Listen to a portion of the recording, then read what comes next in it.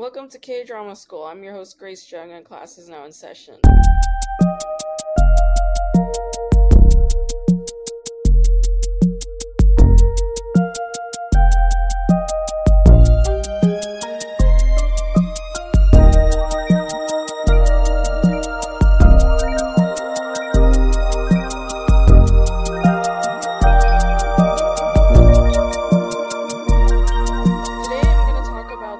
Penthouse, which is written by Kim Sun-ok.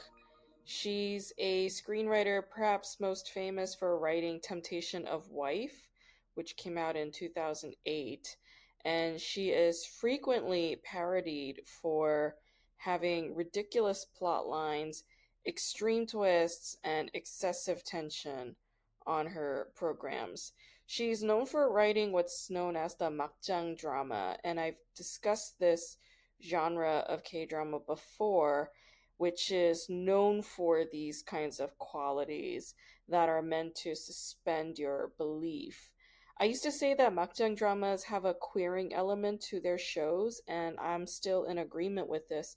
What they queer, however, is the moral boundary between what is right and wrong. So the villain can easily transform into the hero, and the hero can easily shapeshift into the villain. And that's part of the fun of watching a makjang, in that there's really no lasting consistency when it comes to these characters and their moral compass. I could watch only the first season of Penthouse because the show is too exhausting for me to finish. But the qualities of this show, I would say, reflect the ego's most base desires, like sexual thrill, affluence, decadence, status, and power. So the show is run on the drive of these characters pursuing these sorts of temptations and vices.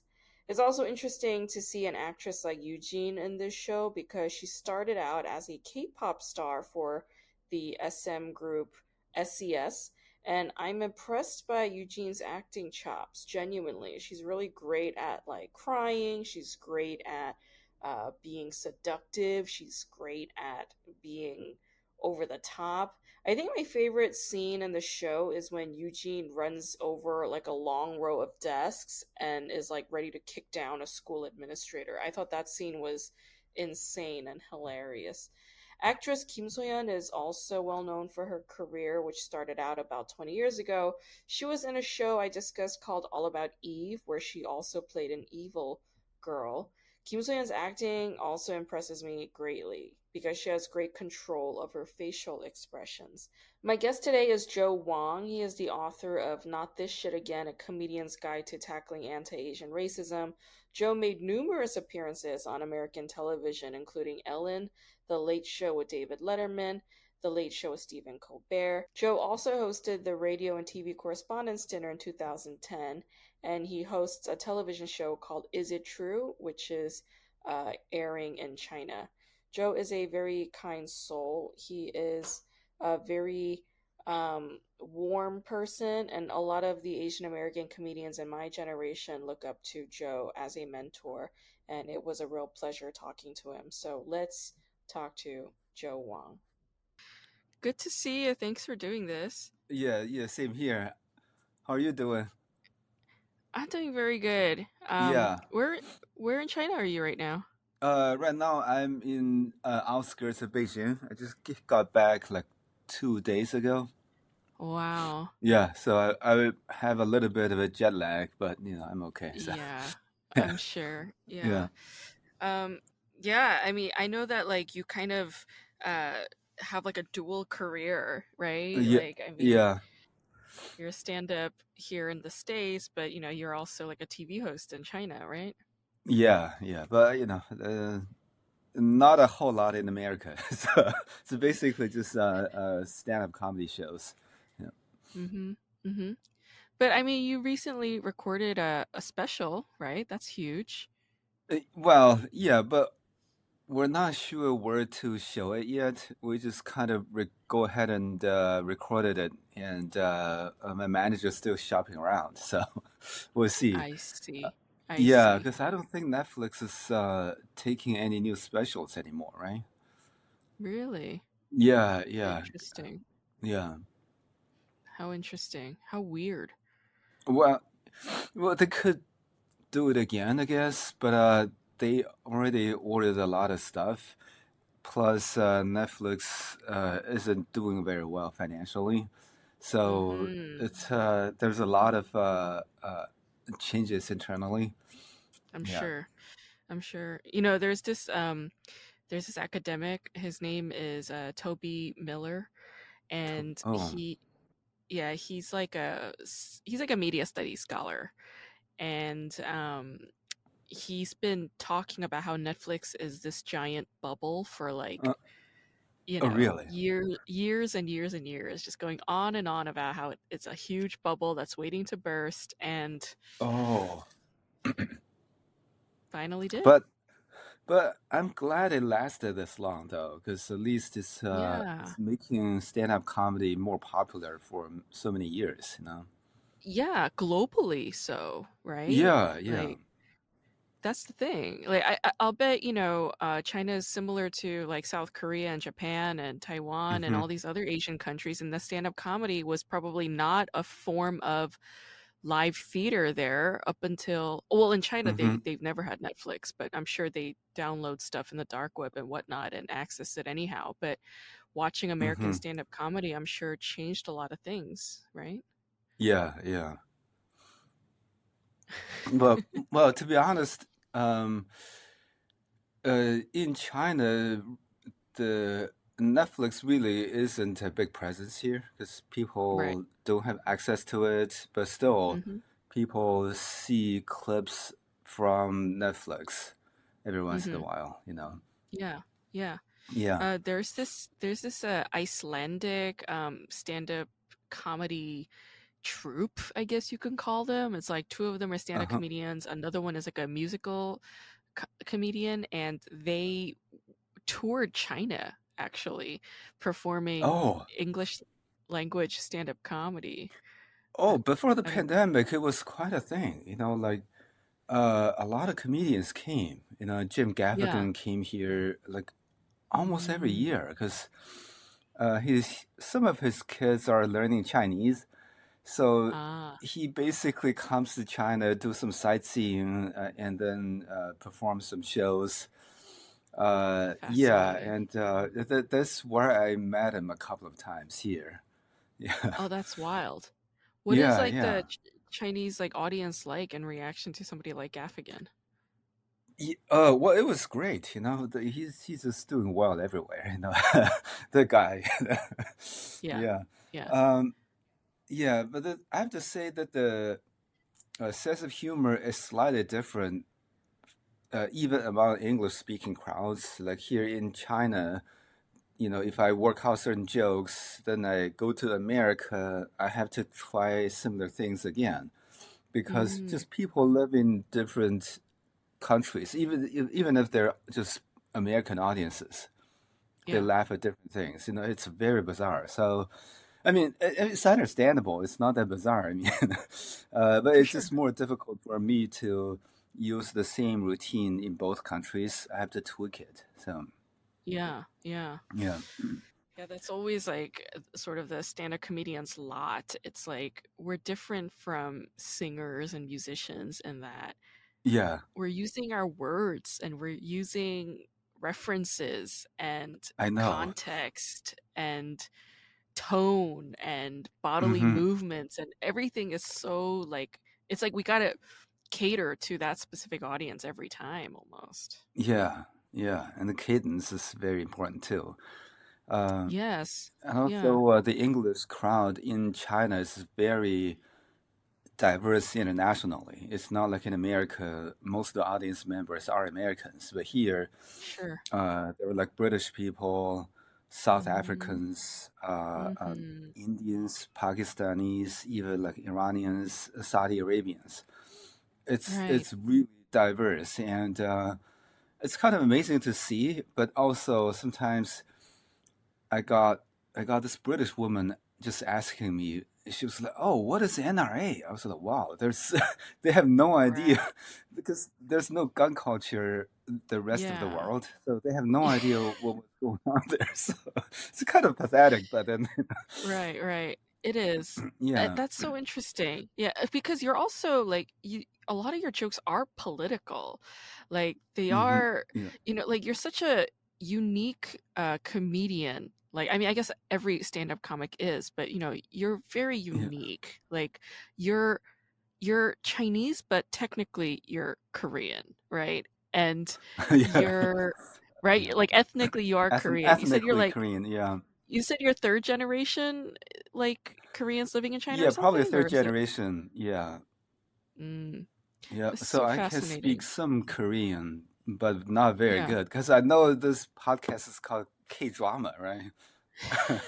yeah, Yeah. yeah, yeah. I It's could, like very lightly about K-dramas. It's just like a gimmick that I could use as a theme hmm because I just happen to watch a lot of Korean dramas. But when I interview my Oh, I guests, like see. we hardly talk about K-dramas. But Yeah, no, I think the show, what was that? Squid Game is hugely popular, even in China. I did really? a show, yeah, in Nanchang, which is kind of a city in the middle of China. I went to the Oh, club. So when you get into it, there's a small bar where you can drink some stuff. And uh-huh. on the wall, there's all the Squid Game symbols. It's pretty Whoa. amazing. Yeah, because the Yeah. comedy clubs in China is so, some of them are very well, you know, designed. Even in Mm. the resting area, people can have some seeds and they can look at some stuff, books and stuff, and then you go into Oh, the show. So, but others are just pretty, low cost. So, that's wild. So I guess then yeah. when you're in China, a lot of your audience members would be expats then, right? Oh, yeah. Lots of expats, and it's changing pretty quickly too. Mostly Hmm. because of the pandemic, a lot of the expats couldn't go back into China. So Oh. instead, the audience members become mostly Chinese who speak English well, or Chinese who Oh, studied abroad. You know, sure. Yeah. yeah, Oh, fascinating. yeah. But Yeah. I I think just that's mhm. the stand up is kind of a universal language now. When I was doing a show in Australia, Mhm. the host was Charlie Pickering, and turns out he was a stand up comedian too. So Oh, wow. if you have one comedian talking to another, it's very quickly to bond with them. It's really interesting. Yeah, for sure. For Mhm. sure.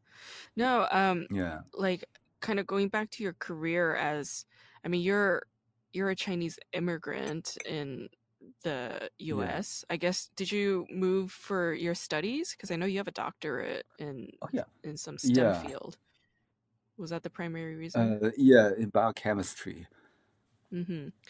And Yeah, then I'm not sure if at that's STEM though. yeah, but at what point did you sort of move into comedy? Like at what point Oh, in your I don't know, in your lifetime when you were in the States? yeah. So I got my degree and started working in the biotech industry. Uh, Mm-hmm. my first job was in Houston, Woodland, Mm. Texas. And then that company went under. So I moved to Boston thinking there were more biotech companies there. But Uh-huh. once I'm in Boston, I'm like, okay, I want to try something new. So uh, I kind of explored a little bit. And then in the meantime, uh, my job kind of leaves me dissatisfied in a lot of ways. Uh, I like humor, but on the other hand, when I'm working, I'm very serious. Like Right. I got the only patent that company had for like years, but I never got Mm-hmm. promoted. It's always some white dudes Um, just fresh out of college and make some PowerPoint, and then they got promoted as the managers, and they moved above me. And what wow. was most shocking to me was we got this white dude.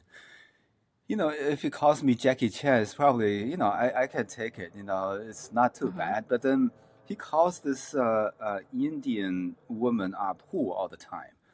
Oh I no. could just see the tears in her eyes, and we're like, oh man, this guy's horrible. We try to avoid Yeah. him. We're like, this guy's gonna get in trouble with HR sooner or later. Okay. And then 2 years later, he got promoted. I was like, what the hell?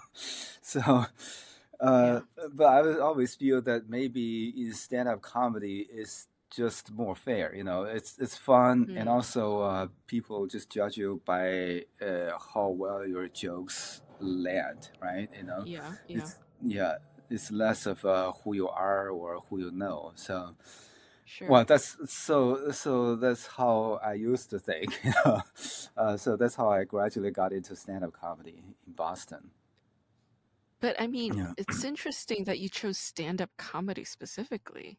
I mean, like, what other outlets did you dabble in before you decided? And what was it about stand-up comedy specifically that you said, this is the one for me? Oh, because I tried, like a little bit golfing, Mm, living in Texas. I also tried to, shoot some guns and stuff, but then it just never, it just never lasts. I tried a couple of times, then I kind of lost interest. But okay. with stand-up comedy, this is something I always say to people. If you try something and you fail, but you still want to do it again, that might be your calling. And that's Oh, how I thought about stand-up comedy. Even though I kept failing, but I'm like, a couple of days later, I was like, okay, I need to get back up there again. So, right. just, That's that's kind of bold though, you know. I mean, golf is golf, okay? Like it's very standard Asian sport. A lot of Asians do it, but yeah. it's pretty low key. It's not like a rigorous Mm. sport by any means. And then gun shooting, there's some fire there. I mean, that's literal Yeah. Yeah. firepower. And when you're in Texas, fucking go Texas. But uh stand up, it's like it's it's such an interesting genre, like medium, or it's art form, I suppose, because it Yeah. has firepower, but verbally, and you're solo too. I mean, Oh, like yeah. Yeah. there must have been something specific about that that made you feel a certain way, right? Especially Yeah. Yeah. in this light of injustice that you were kind of enshrouded in. Hmm.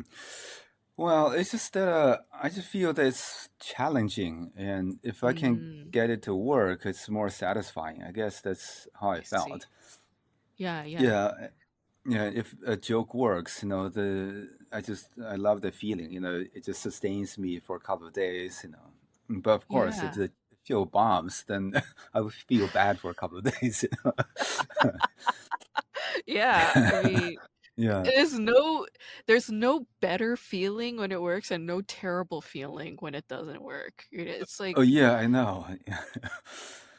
it's amazing. One thing, yeah, because one thing I do regret was not moving to LA or New York sooner. Hmm. Uh, Boston is a great comedy town, but Yeah, there just isn't enough entertainment industry for me to get exposed to different things.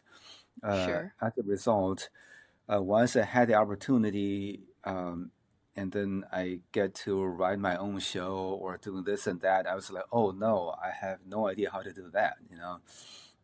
Oh, interesting. Yeah, because in New York or LA, you get exposed to these stuff sooner. But on the other Mm, hand, at least I noticed in LA, there's more distraction, right?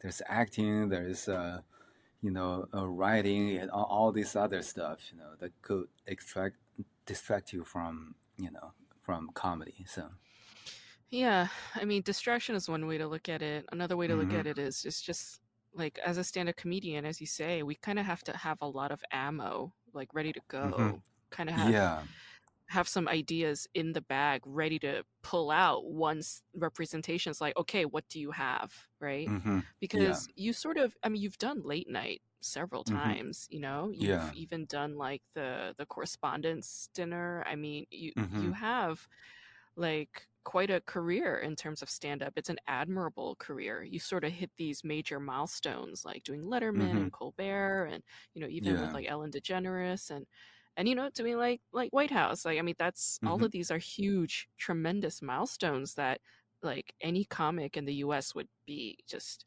very envious to have. Hmm. Um Yeah. but yeah, like I think you're right. LA, especially LA, it does sort of put a fire under your hustle and Hmm. you know, like everybody's sort of like thinking like, "Oh, I need to have a pilot ready to go. Like I Yeah. need to have a screenplay or some idea ready to go." And yeah, I think you're right. The business culture does sort of like force one into that. Uh, but yeah, Yeah. a distraction is also another it's also another way to look at it. Mm. Okay, so maybe then is that why you're like more active in China then? Because the entertainment opportunities are greater there? Like how did that happen? Like you were doing well in Yeah. the States and then you Hmm. end up in China and you're hosting TV shows there. Yeah.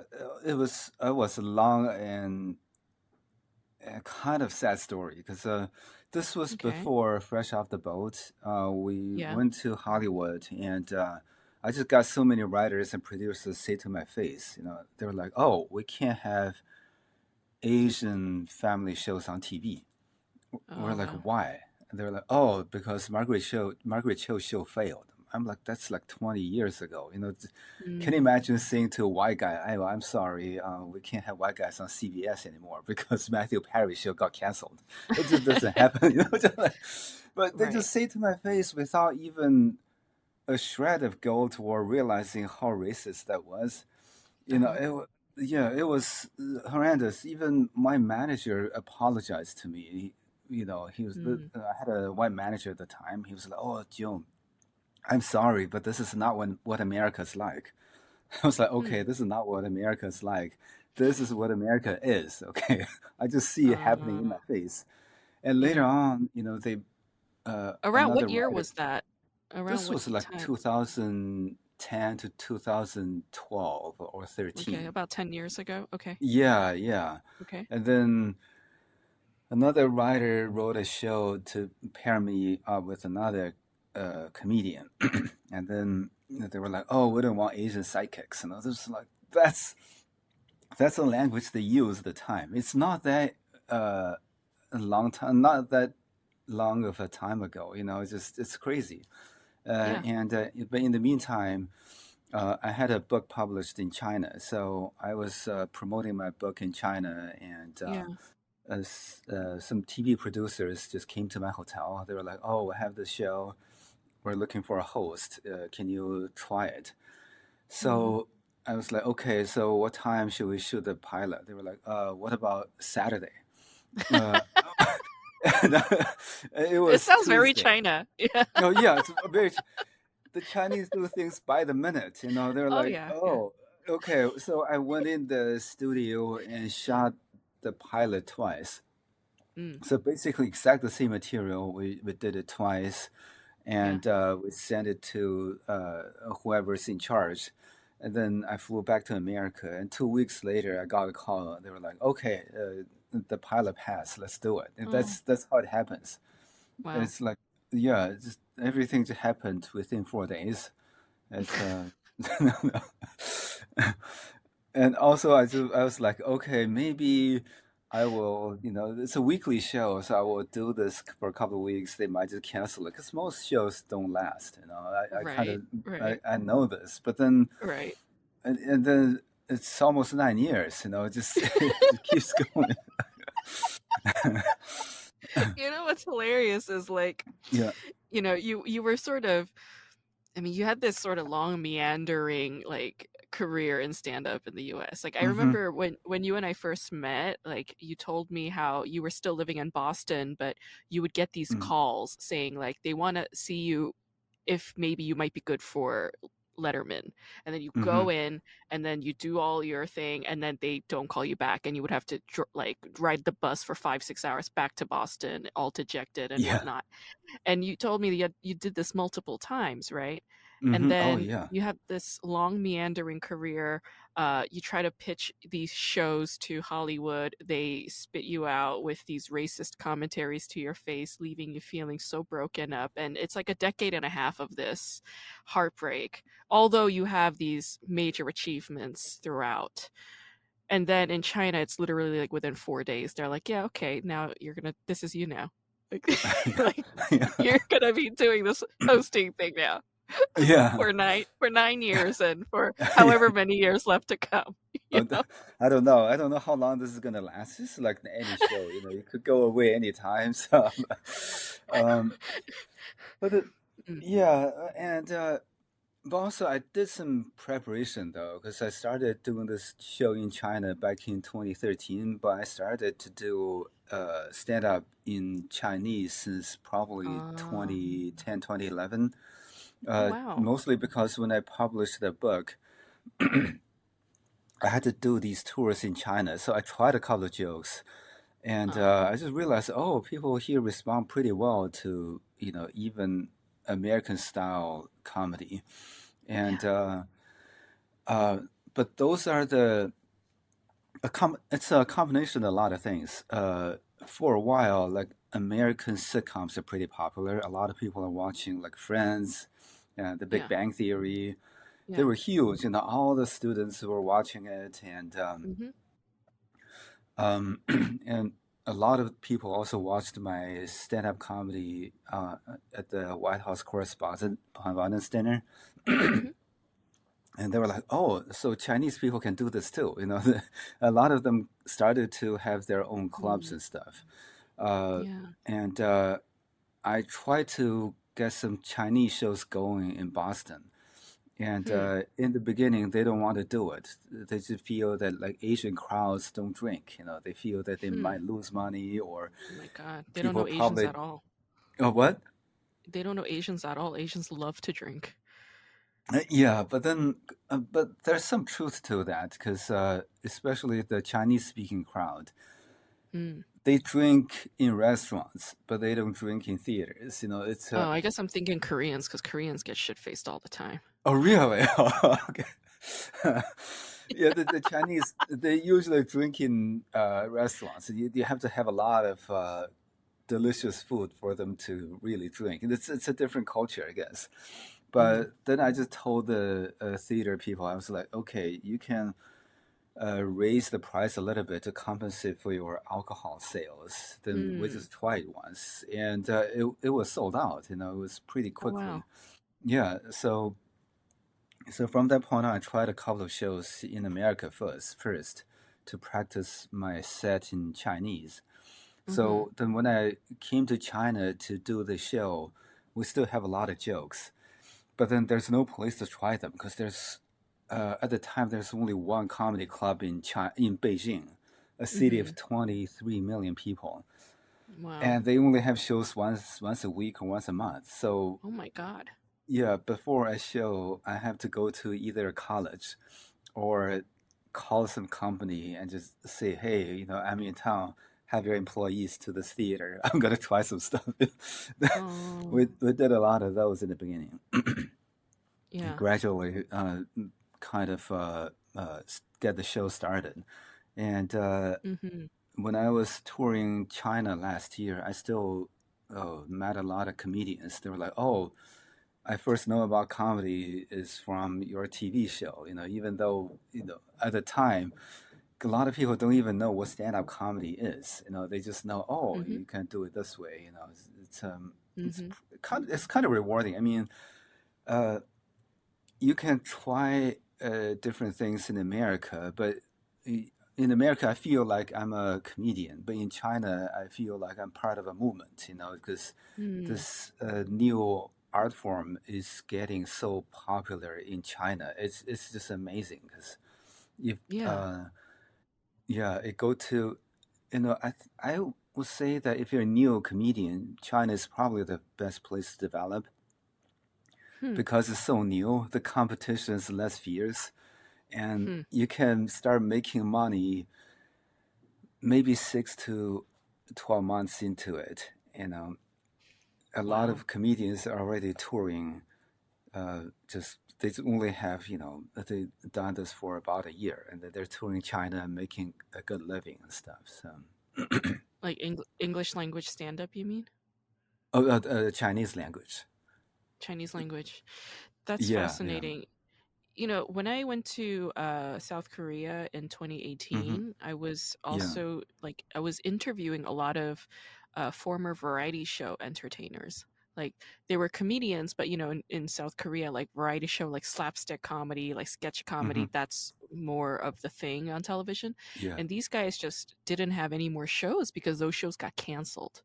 Part of the reason why Oh. those shows got canceled is because Netflix was now a part of South Korean media ecosystem since 2016, and a lot of South Mm. Koreans were watching stand-up comedy and they were getting into it. And you know, stand-up, if you compare stand-up's sort of rough humor to these like cheesy ass sketch comedy slapstick jokes Hmm. with like hammers and you know Yeah. like makeup and fake teeth and whatnot, it's just like Hmm. night and day. And you Yeah. know, South Koreans are all about trend and whatever's hot and fashionable now, Hmm. and they wanted to get in on American stand-up comedy. So in 2018, all Mm. these variety show comedians who got fired from those jobs or Hmm. laid off because those shows disappeared, they started getting into stand-up comedy. And from that, they started doing like TikTok videos, and some of them are pretty successful now in that sphere. But Mm.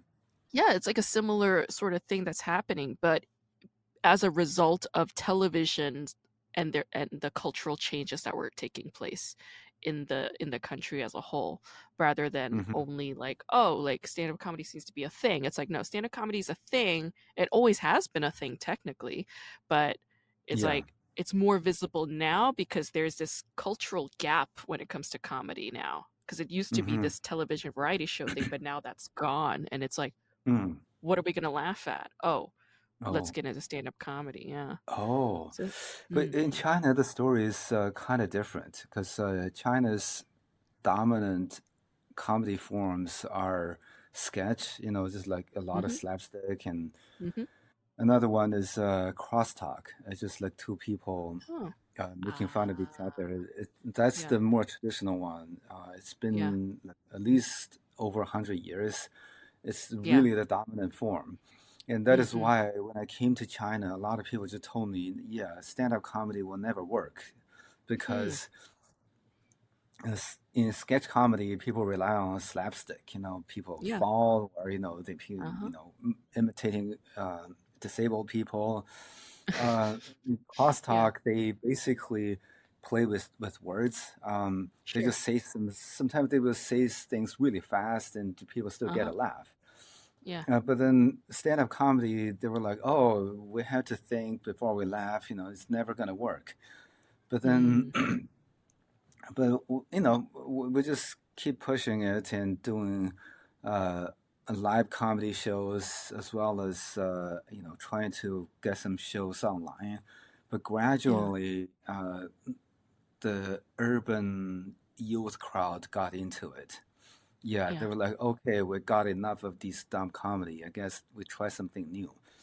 yeah, Yeah, but truth be told, most people just want to be entertained. They yeah, were like, okay, just make me laugh. I don't care if you fall on a yeah, piece of banana or you write a funny line. Just make me laugh. I'm okay. right, But right, right, but the thing is, with I don't know why in Chinese stand-up comedy, most of the performers are highly educated. I think part of the reason is because this art form came from America or England mm-hmm, or something. You have to kind of understand English to get the gist of it, at least mm, during the early times. But now mm, there's enough bulk of Chinese language stand-up comedy that some people don't even have to rely on English stand-up to understand what stand-up comedy is. So, yeah. Yeah, if you think about like this crosstalk humor that you're talking about, this like mhm. duo banter thing, Yeah. I know exactly this category of comedy you're talking about.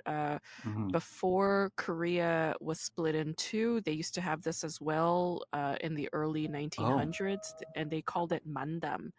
And Mandam. they they used to do it during the Japanese colonial occupation, and Yeah.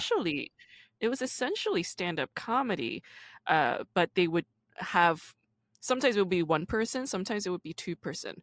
But back then they called it mandam, and they would have just one person go up there and just talk Hmm. shit for Hmm. like an hour in live theater. Mm. And a lot of the times it would be like this word of dissent, especially criticizing the Japanese colonial government, and Mm. trying to sort of there was even a comedian who used to criticize like America's military occupation of Korea right after Hmm. its liberation from Japan. And Hmm. yeah, like so I do know of this form of comedy that you speak of, but yeah, in Korea they used to also have not just two people, but sometimes one people, sometimes three people, and it was very popular on Oh. radio shows as well back then.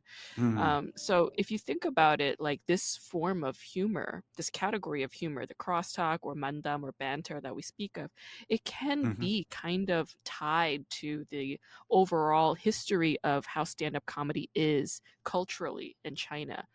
I wouldn't say that Hmm. stand-up comedy is brand new to Asia. I would say that it has a Yeah. history, but it was just an alternated version of what it is today, so to Yeah. speak. Um, but I think one big distinction is, at least in China, we had crosstalk, and also there's only one person on stage doing it. Oh, Um, yeah. yeah, but then the thing is, in those art forms, a comedian is on stage playing somebody else. At least Oh, he's doing a dumb guy, or he's I doing see. this greedy It's a guy, character, or like a character yeah, doing thing. a character. Yeah, or I'm just imitating a corrupt government official. But Okay. then, unlike stand-up comedy, you go there and you talk about what you think. So it's Yeah. it's quite different. Yeah. Mm. Yeah, I suppose, if we start, um, pulling hairs, like, yeah, it'll, Yeah. the Yeah. differences That's are that's. endless. Because, I mean, even with stand-up comedy, like, we're kind of playing a version of ourselves. And, like, Oh yeah, that's true. if you look at Dave Chappelle, I mean, he's doing sketch by himself, right? Like, Mm-hmm. he's playing a character and then his reaction to that character and then another witness's character. He's doing sketch comedy all alone, essentially, for Mm-hmm. an hour. That's his Wow. comedy time and time again. And so Mm. for me, it's like, yeah, okay, like, stand-up comedians are very opinionated, and we have our political Yeah. and ideological, like categories and values when it comes to what is the definition of stand-up comedy. And every single comedian has their own definition. But it's Mm-hmm. like, if I look at it from a broader perspective, like as I don't know, like a historian or as a cultural Mm-hmm. critic, then I see like, okay, that mandam and banter, it's Yeah. still a root. It's still a root of what stand-up comedy is today. And so, yeah, Mm-hmm. like that's always been my argument, I suppose. That was actually my argument in my doctoral dissertation, actually, saying that like stand-up Oh comedy really? is not at all new to Oh, by the Korea. way, how's that coming now? Are you? It's done. I finished it last year. Yeah. Wow! And Congratulations. thanks. And I've been an unemployed professor ever since, It's you know how that goes. Yeah. Yeah. Yeah. It's funny, like But as then, soon as I finished it, like yeah. I was like miserable, and I was like, what the hell have I been doing? I felt like every decision I ever made in my life was a mistake, and Uh-huh. um yeah, it was a Oh lot of well, that. But we've all gone through those. yeah, that's how you felt too at the end of Yeah. everything? Oh yeah, but sometimes they're like, oh no, what am I doing here? I probably shouldn't quit science or something. When things don't go well. But I mean, I feel like with STEM doctorates, there were always like jobs. That's the thing. There was always a job available for you guys, like in or outside of the university, Technically no? speak, yeah, technically, but then technology changes too. You know, Oh, whatever 10, 20 years ago is probably not the case anymore. It just moves so sure. fast. Yeah, yeah, just Yeah. probably not as bad as entertainment, but Hmm. still, it changes quite quickly now. So, I've sort of like washed my hands of academia at this point, like I oh, still really? have, yeah, I still have a few like academic papers that I've written Mm-hmm. that I still submit to, peer-reviewed journals to see if I could get it Mm-hmm. published, but I'm not writing anything new anymore when it comes to academic stuff. Like I'm writing regularly, but I'm writing just for myself now. And, Mm. like I'm working on a book right now. There's like a literary Mm-hmm. agent who's like sniffing around, I'm doing that. Like, I have a theatrical and commercial agent since as of like Oh. December last year, so I'm trying to get that, like get that thing moving. I'm very actively seeking, comedy management right now because what I Mm-hmm. would like is to be on the road regularly. Like that's really all I want is just to be on the Mm. road and work. Oh. So, yeah, like No, that's when it comes, amazing. thanks. Yeah, I think you Yeah, have a very clear goal. You just keep doing it, right? that's all you can do. Yeah. And Yeah. then fucking the universe just says like, all right, now you're gonna be a TV host in China. It's gonna happen within 4 days, and you're gonna commit 9 years of your life to it.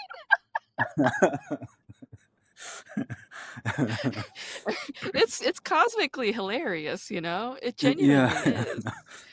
And even the fact that like you're this immigrant, you're an immigrant, and uh you are so well versed in American politics to the point where you do like late night, you know constantly, you do White House Correspondents' Dinner. I mean, like that's hilarious, like on a cosmic level, I feel like, right?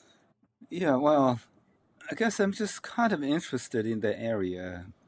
Um, I listen to the news and read articles and stuff. Yeah, But yeah. but that's the thing, because I don't think there's a big market for this, though. They Hmm. That's the I don't know, the problem I feel doing stand up in America. If you're an Asian Yeah, person, they yeah, only expect Asian jokes or yeah. something related to your ethnicity, your skin color. If you talk Uh-huh. about something else, they kind of lose Yeah. interest. You Even if think you're so? not doing any ethnical material, Mm. ethnic material, they still Mm. feel that you're doing it. Hmm. So yeah, that's the thing, because I have probably three stand-up specials in China when I tour here. Mm. I can talk about anything. People are okay with it. But in America, I just feel that my topic gets more and more narrow. It's Really? bizarre. But maybe I'm wrong. Maybe I should explore more. But then, Yeah. yeah. That's your thing. That's your craft, and Mhm. you got to go with like what Mhm. your gut tells you. But Yeah. I don't know, like me lately, like the challenge for me since last year was to like get further away from blue humor because I'm very good Hmm. at it. I'm very good at Hmm. like blue humor. Yeah. But like how can I do like long form storytelling of something that is not at all related to like, cocks and balls and vaginas, like Hmm. what can I do? And like lately that's been fun. And also, yeah, it's also been a challenge to like not fall back on typical Asian humor because you're right. That stuff lands Hmm. quickly and easily because they Hmm. are looking at an Asian person. And you're right, Yeah. subconsciously or consciously, there is that cultural expectation. However, it's like it's up to me to determine what I Hmm. decide is going to be funny for these people. Hmm. And if I don't feel like talking about it tonight, I'm not going to talk about it tonight. They're going to have to Hmm. deal with whatever is going to come out of my mouth. And Hmm. there have been days where, or nights where I just never talked about my ethnicity or my culture at all. Hmm. And I still got laughs. But that's just a testament to how good those jokes were, I suppose, Hmm. right? Like, Oh yeah. like I, Yeah. I really had to think about it, and I worked on it for years and years and years, you know.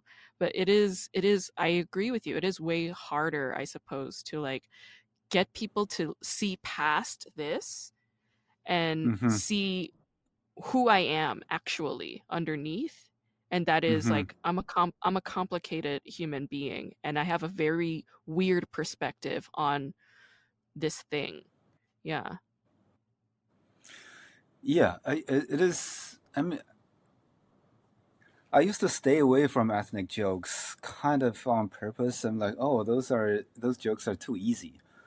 Yeah, they are. But what I noticed is that still I got some white guys coming to my show. They're just saying on social media even, oh, I'm gonna hear some Asian jokes tonight. I'm going to Mm, Joe Wang's show. It's like, okay, that's so no matter what you do, they feel, oh, that's an Asian joke. It's pretty interesting. mm, yeah, Even though I that is. remember Mm, one comedy club owner in Boston did this thing once. One night I didn't go there, and they actually take turns to tell my joke on stage. And it still works. It's not just because I'm Asian it's funny, but the perception is, oh, I'm funny because I'm Asian. It's like, oh, whatever. mm, So, um, yeah. yeah, but then Mm, I try to stay away from ethnic jokes for a while. But then I realized that even though like we know we know quite a few Asian comedians in LA yeah. or New York or Boston, Uh-huh. but for the rest of the country, there are still so few Asian voices that even a lot of people don't even know what Asian stereotypes are. And a lot of people don't know anything about the Chinese Exclusion Act, or they have no idea. So I'm thinking maybe we have to talk about this to get over this. Mm. So it's a struggle, I guess, whether or not to It kind do of is. anything Yeah. material at Yeah. all.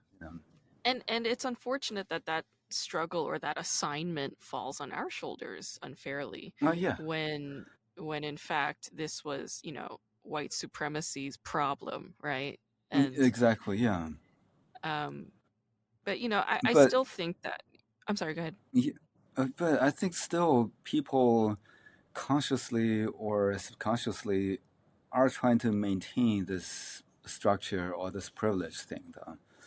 Um, I realized that if you're an Asian guy talking about racism, it gets people very uncomfortable, you know. But if you're black or Hispanic, people accept it more. I guess the reason is one is people just don't know Asians that much. Another one is Mhm. they were like, "Oh, your Asians are doing pretty well. What are you talking about?" That's the Mm. attitude. Mhm. So it's a tough sell if you want to talk about the real issues uh, regarding Asian American communities. Of course, there are some rich Asians, but those are really tiny minorities. Because when I was in Yeah. Boston for a couple of years in a row, we have to do these fundraisers for low income residents in Chinatown, just because Mhm. they can't even afford rent. Mhm. Um, we did this every year. I think I did this couple of years. Ali Wong and Xing Wang and a couple Kevin Karaoke, we all performed in that show. So Mm. it's a very complicated issue. Yeah. People look at the statistics. They were like, "Oh, Asians' income are pretty high up there." But on the other hand, if you compare Asian neighborhood to surrounding neighborhoods, their income is actually lower because Asians tend to live in high-income cities, and that kind of brings their average up. So it's Yeah. yeah, but people don't quite know this stuff, and they always feel like even after the whole anti-Asian hate crime during the Mhm. pandemic, there's still Mhm. people leaving comments like, "Oh, I'm glad finally someone is knocking the Asians down a notch on their privilege." I was Mm. like, "What the hell are they talking about? When do we have privilege?" But then that's Mm. the perception. So I still think there is meaning in talking about Asian issues and Asian Mm-hmm. stereotypes, Mm-hmm. but Yeah. maybe in a better way or find a different angle, I guess. Mm-hmm. Yeah. Yeah, I mean, if you're talking about statistics, statistically speaking, Asian Americans are Hmm. actually some of the most impoverished communities in the United States. Statistically Hmm. speaking, these numbers are actually very much there. And you know, this whole rhetoric about Asians having privilege in America is a right-wing rhetoric that is created to create racial divide between Black, brown, and Asian communities. I mean, that's a Oh deliberate yeah. right wing strategy rhetorically. So I totally am in agreement with you that these are issues that don't get highlighted enough. Hmm. But it's always like this question of, am I being a comedian or am I being a lecturer, right? Like I Oh struggle yeah, with that yeah. too on stage. This is something I know. This is something I'm aware of and this is something I'm politically conscious of and I am frustrated and I have a microphone and I feel like I can say something. But it's also like, is any of this funny? You know, is like also that I difficult know. Yeah. question. And it's like it is tough, I think, as Asian Americans, because when it comes to like Black comedy, you know, like, and Black stand-up comedy has a long history in America, and it's Hmm. always been about laughing at that, laughing at Hmm. power, laughing at the injustice, laughing at the oppression, laughing at the suffering. That has been Hmm. the act. But when it comes Yeah. to Asian American issues, it's like for some reason it's just not that easy of a transition, you know. Oh yeah. Um, but yeah, Yeah, it's I realized this in LA because it's harder to do this in other cities, but unfortunately, LA has a fairly big Asian population. In yeah. some of the smaller comedy shows, when I just talk about this, the the miseries that Asian Americans have gone through, Hmm. the crowd just laugh at the misery part. They don't even care if there's a joke, it's just funny to them. Sometimes when I talk about um, those, there were actually 8 Chinese guys on the Titanic, Hmm. uh, and one guy was surviving by floating on a piece of wood. Hmm. So basically, that character was played by Kate Winslet in the movie, and I talked about this on stage, and all the Asian people they just laughed. They were like, "Oh, that's what happens." But then, Yeah, if this is in front of a white crowd, people were horrified. They were like, "Oh no, should we laugh or not?" really.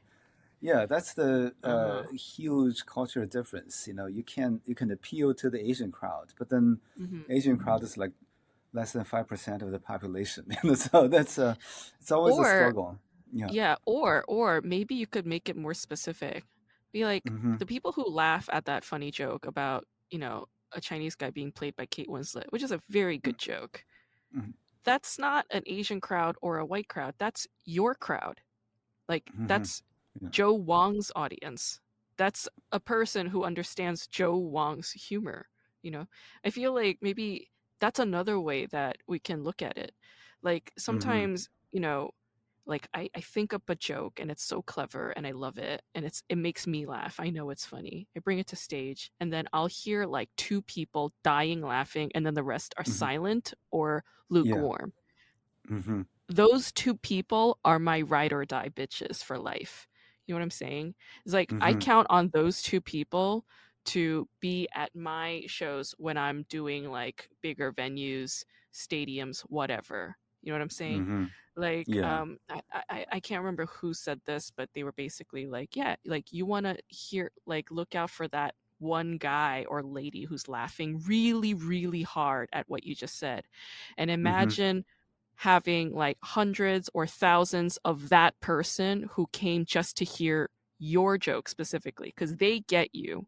Like if they're Hmm. laughing like that, you and that person have a connection because Mm-hmm. they're getting you and your humor rather than is this like an Asian thing or a white thing, you know? I don't know if that's like Mm. productively liberating, but it is for me. Yeah, but um, if you do this one club at a time, it's gonna take a while. But I guess, Yes, yeah. it does. It takes a lifetime. It Hmm. takes Yeah. comedians a lifetime, doesn't it? Hmm. Yeah, yeah. Man. Yeah. Have you read Ali Wong's book? Oh, I no, I haven't. I Maybe I should. recommend it. I loved it. Oh. I really loved her book. And I want to talk about your book too. I mean, I know like you were all fired up at the time when you were writing it and you had this like deep political Hmm. urgency when you were writing it. What was like Yeah. your process like what was your writing process like and what was like the end goal that you had for this book that you wrote? Oh, well, the writing process was very simple. It's basically just anger, you know. Uh, Okay. I Okay. I kind of felt this anger since 2018 when they put immigrant kids in cages. Yeah. I was just horrified. I was like, "Oh no, this is not right." And then um, I did a set on Colbert, and I actually had a joke that kind of alluded to both this fact and gun violence. Mm. That joke got the biggest laughs, and but then they cut the joke. I was like, oh Oh, shit, and I just really want to do something, and then yeah. the pandemic came. I can't do live performances. I figure I should just write it. And Sure. also, when I was writing the book, I am very aware of the fact that there were tons of books and newspaper and magazine articles talking about Asian American experience. Yeah. Uh, but then they're really well written. I can just tell these writers are so well educated. You know, their writing is just perfect. But Yeah. nobody gives a shit, you know, because nobody actually reads and learns something from the books. I was like totally, I was like, fuck it, you know, I'm just gonna Mm. write whatever I want, you know. And I remember around the time, even there is some like Asians criticizing me publicly. They were like, you have a PhD. How come you're using this type of language? I was like, well, these cuss words are created for this purpose, you know, because nothing else works, you know. Mm-hmm. um, but that also is during Trump's presidency. You know, there are a lot of problems that kind of Mm-hmm. just converge together. So Yeah. that's my main motivation, and Mm. I just feel that you know is kind of the new invisible man in the new age. You know, just you can just say whatever you want, but nobody gives a shit. You know, that's the thing. But I figure, you know, but still, that's the only way to go. You know, it's uh, America mostly recognizes money and violence. Those are the two most efficient ways of getting your messages across. Mm-hmm. But I don't think Asians have these two weapons, you know. So uh, the only thing we can do is basically just to have a more unified voice, Mm. um, and just do and individually do whatever we can. And we're the Yeah. smallest minority, but on the other hand, in absolute numbers, there's still like millions of us. So if everyone can make some noise, it can be heard. So that's the main Mm. point of the book. Yeah. Mm. I like that. And I like what you said about like what each, you know, Asian American can do individually. Like, I Yeah. mean, I think like people Sometimes you have forget to do. that. Yeah. Yeah, yeah. That's Because kind of all you can do. Yeah. yeah, because a lot of times, you know, if you're I sometimes I just say to my white friends, you go on the street, just imagine everyone you meet is different from you. How would you feel? You know, it's very hard for a person to speak up when everyone else around you are white or black. You know, it's very hard to speak up. But even though you can't speak up, at least just say something like, "Oh, that's not cool" or something, they will realize, "Oh, this is not appropriate." If you don't Mm. say anything, they feel, "Oh, it's okay to do it." Yeah. Yeah, I know it's very hard, even for comedians, Hmm. because I have a very similar experience as you. Sometimes I go to a comedy show, I just want to have a good time. Yeah. I got some jokes written, I want to see if it works or not. But Right. then you go there, some comedians are telling Asians eating dog jokes. Yeah. And I was like, okay, I could just let it slide, but then this Hmm. person's going to say the same to other people. What can it do? So then you Right. have to say something about it. If you say something about it, they're like, you of all people should know, you're a comedian, Right. this is free speech or whatever. So Yeah. it's very hard. Yeah, but then sometimes you just have to bite the bullet and do it. It's just difficult. Mm. Yeah. Yeah. And I think that's where the individual and what they can do comes in. It's like, as an individual, you always have a choice. You have a Yeah. choice to do something in the moment or not do something. Either way, it's not right or wrong. You don't have to Hmm. judge oneself, right? We need to Yeah. kind of liberate ourselves from that burden. It's like, Hmm. you don't if you don't feel safe or comfortable enough in doing something or saying something, Yeah. you don't need to do it, you know? Hmm. But like, as an individual, it is our responsibility to make sure that we feel better, right? And I Yeah. feel like Yeah. the only way to do that is some form of expression, whether it's like just writing it down to myself later, or just like Hmm. calling a friend and just kind of debriefing or kind of decompressing from the moment, or Hmm. finding an ally and just sort of like saying, that was a little shitty, but like, my message was heard. Now we can go and laugh about it later. I think Hmm. that component is so Yeah. subtle. It's a subtle, small step, but people forget it, they skip it, they don't take care of themselves. And then that's when the Hmm. chip on their shoulder grows bigger and bigger. And that's Yeah. a person living in hell. I don't want that for anybody in the AAPI Hmm. community ever. And I feel like Yeah. that part does need to be told. And I think that's why I like when you say, as an individual, what can you do? And it's like, Hmm. as an individual, it doesn't mean that you need to go on Twitter and be politically active and, like, it doesn't mean that. It doesn't mean you need to Yeah. go and be a fighter. As an individual, it just Hmm. means find your own freedom and peace of mind. Just do that. Like, that's really all a person can do. And I Yeah. think Yeah. being mindfully aware of what an individual can do through the choices that they make to make themselves feel better when the Hmm. system is the way that it is, I think that Yeah. part is like really, really important for forms of, like, taking care of the self. Hmm. Yeah. Yeah. Yeah. And also, I think I mentioned in my book, like anti-racism is a language of its own. It's because nobody teaches you how to do it at all. You just Mm. have to gradually figure this out. I remember I used to do comedy in Boston. I perform Mhm. with Baratunde a lot. He Mm. is a host on PBS for some shows now.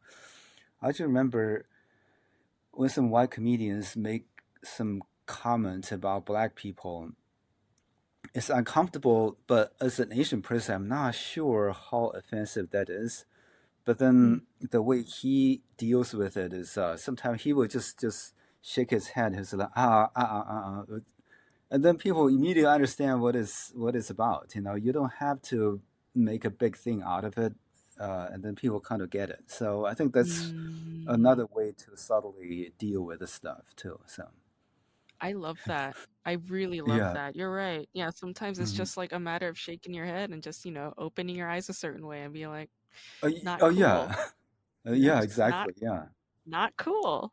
And then Yeah. move on, because Yeah. if you use that moment as an opportunity to get into a fight and make it a thing, Yeah. then, I mean, the consequences of the emotional aftermath of having to deal with Hmm. that is far worse in a way. But you're Oh. right, it could be that subtle, just a head Oh shake, yeah. you know? Yeah, exactly.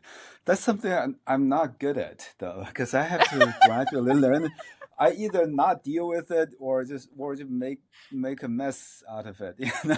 Just, yeah, I get it though. I understand it though. yeah, And like again, and this is something you also say, it's like there's no right or wrong way of going about it. It's up yeah. to the individual, and Mm-hmm. ultimately like the end goal, it should be like, as your individual, how do you find peace for yourself? Like as Mm-hmm. long as we know how to get to that place while being politically aware and politically conscious, but always prioritizing our own personal peace, then I think this collective action, so to speak, can be bigger, you know? Mm-hmm. And what's fucking hilarious is like, fucking Buddhism, mindfulness, meditation, this all shit came from Asia, and we Yeah. have fucking white people, lecturing Americans about it nowadays, right? And it's just like, yeah, well, like this is from like our people and our ancestors, like, like why don't we just go back to listening to our ancestors again, and get back to that, finding our own peace, because as you say, like this systemic oppression, it's gonna be there and it's gonna stay there, and it's Mm-hmm. like all I can do is just remain in my political awareness and always return to my own fucking peace. That's all I can do, whatever, like I'm grateful to some of these white bitches like doing their yoga for me in the morning. It's all right, like I watch Mm-hmm. them, they are helpful. What it Oh, doesn't fucking matter in the end, oh, um yeah. But for some reason, I couldn't get into meditation stuff though. But what I found helpful is I can sit next to some guy who does meditation, and he tells me I did meditation, then I feel better. that's cool, man. It's I weird. love that. Yeah, it's weird, but it works, because I remember I have a friend like Dan Yeah, Crown.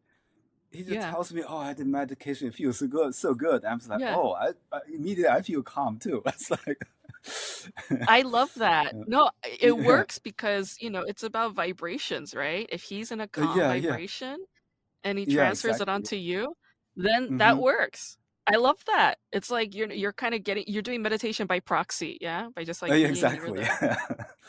Yeah. I love that. Well, I mean, this was lovely, Joe, and I'm a huge fan of your work as a comedian. I'm also a huge fan of you as a person. Like everybody I Oh, ever talk to, they're always like, Joe is like the nicest person ever. I'm like, I agree, he is the nicest oh, person thank you ever. so much.